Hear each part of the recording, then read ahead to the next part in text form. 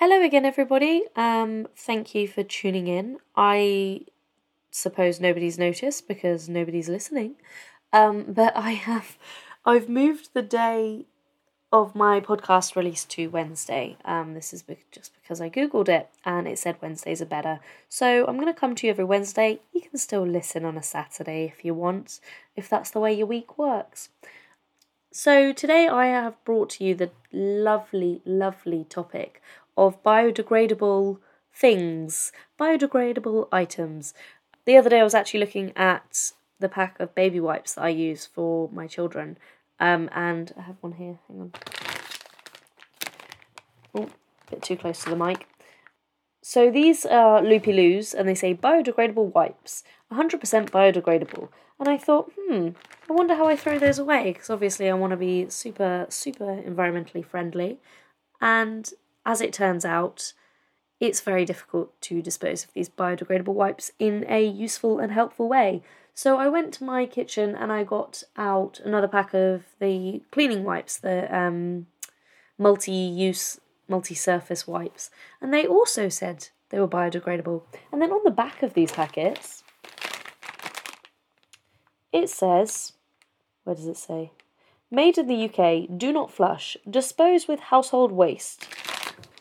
Which is, disappointing, but it's not all doom and gloom. And I'm hoping that by sharing this, not only will people be more inclined to reduce their use of single-use items, but they'll also know how to properly dispose of these quote-unquote biodegradable wipes, which are not actually any better for the environment. So the definition of biodegradable, I just googled it, so I'm just going to read out the Google definition. Biodegradable, of a substance or object capable of being decomposed by bacteria or other living organisms and thereby avoiding pollution. Now that is in itself crap, and I'll come to tell you why. From a website, I haven't put which website, I'm really sorry, but from a website they've said, the trouble is everything we use or create can be called biodegradable because eventually everything will break down, from organic waste and wooden cutlery to plastic packaging or steel machinery. It could just take a very, very long time. So putting the word biodegradable on food labels isn't very helpful for anyone trying to make a greener shopping choice. Now, unfortunately, I came to realise when I researched that there's no standard yet when it comes to determining the biodegradability, if that's a word, biodegradability of anything. It sounds like a word, doesn't it? Biodegradable and compostable are two completely different things. Biodegradable simply means that something can be broken down over time by microorganisms no matter how long it takes. Biodegradable items are not compostable, which is absolutely mad because I completely thought that they were. Compostable is a little bit more specific. Compostable just means that we put them into compost bins and they break down into natural products that are actually going to benefit the soil and be able to break down into the soil. So for something to be fully compostable, it must only leave natural, non-toxic components behind. It sounds easy, but the conditions need to be absolutely perfect for composting to work. When done in an industrial environment, it can be a lot quicker than home composting. Home composting can sometimes take a lot longer than commercial composting.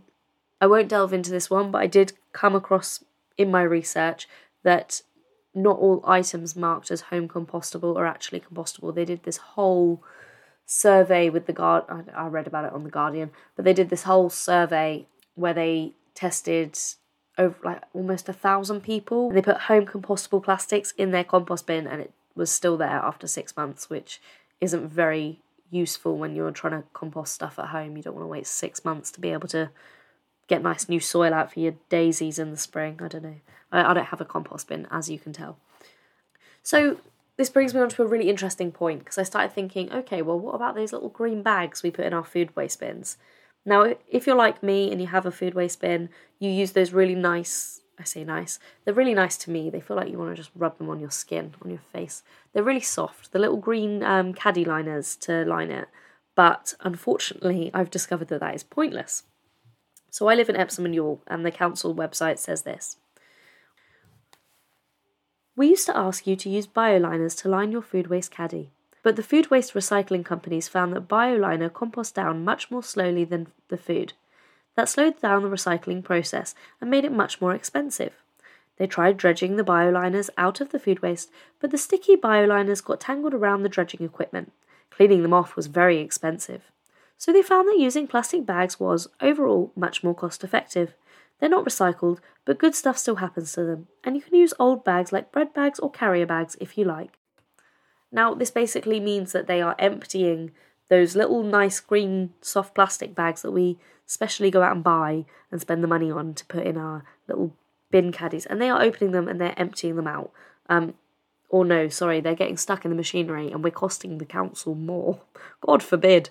But it's true, it's a waste of time to do it, and it's a waste of time for us and it's a waste of time for them.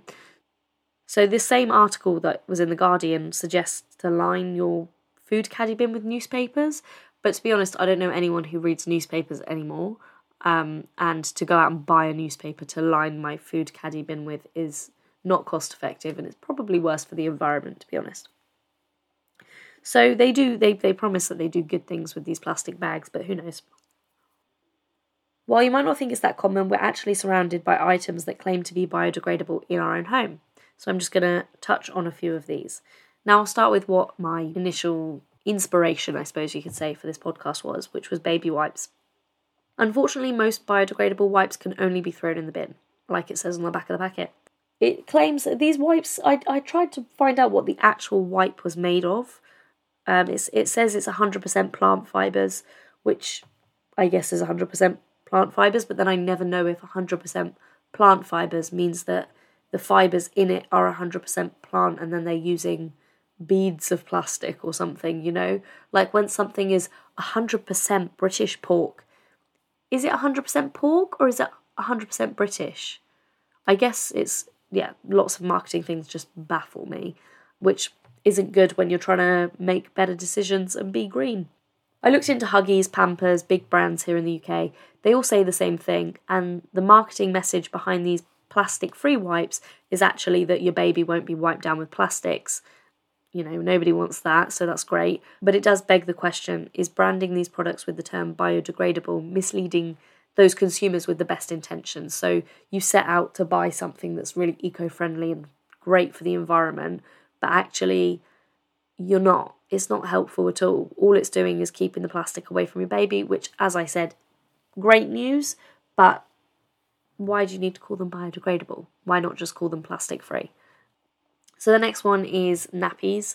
So I've mentioned before that disposable nappies are one of my biggest peeves when it comes to parenting wastage, especially because the alternative is just so time-consuming and such a big commitment. I honestly applaud those parents who use reusable nappies because I just don't have it in me. I don't have the time. I don't have the space. I can't bloody do it.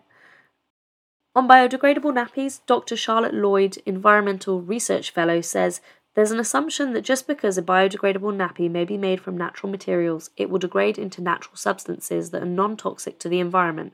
But scientific evidence does not yet support this assumption. There is currently very little research on this subject. But the fact of the matter is that if you're buying these biodegradable nappies, you're still contributing less to your carbon footprint because although they still contain the plastics and the chemicals, they're produced using mainly natural materials. So even in the production process, you are doing your bit and doing better. But don't rest under the assumption that they're just breaking down and it's absolutely fine. However, I also read another study, sorry to the people who are putting all this time and energy into the reusable nappies. I go out and research this because I didn't write it down or anything, but I did come across a study that said that the energy and the water that it takes to clean reusable nappies may actually be more harmful to the environment than disposable nappies themselves. Who knows? The next one is plastics. Biodegradable plastics are becoming more and more popular with companies investing in their sustainability initiatives, but are they all they seem? Biodegradable plastics are actually made from fossil fuels, so they're really, really terrible when it comes to making, when it comes to breaking down. They've been found to last as long as 5 years when submerged in water or buried in the earth, and they're still usable. Like they dig them up or they pick them out of the water and they are still fully usable bags or whatever it is that they are. They're also guilty of breaking down into those dreaded microplastics. Yes, the ones that have recently been found to occur in our bloodstream. And the United Nations Environment Programme has said that it should be assumed that these biodegradable plastics add to the quantity of microplastics in the ocean. And as we know, These make their way up the food chain and into us, which is just pish posh. So when we remember that there is no standard that people need to comply with to claim something's biodegradable, it's clear to see that something's amiss. And in all honesty, it seems as though people are creating products and labelling them biodegradable and even compostable, and they don't pay any mind to the way in which that they need to be disposed of in order to carry out these claims and actually be good for the environment. They're just using it so that you buy it. I guess the only real answer is to use less and just be really conscious of what we're buying and how we're disposing of it. One blog said to reach out to the manufacturer, but you probably get laughed at, so yeah, it depends. Depends how you're feeling. Depends if you need entertainment for the day.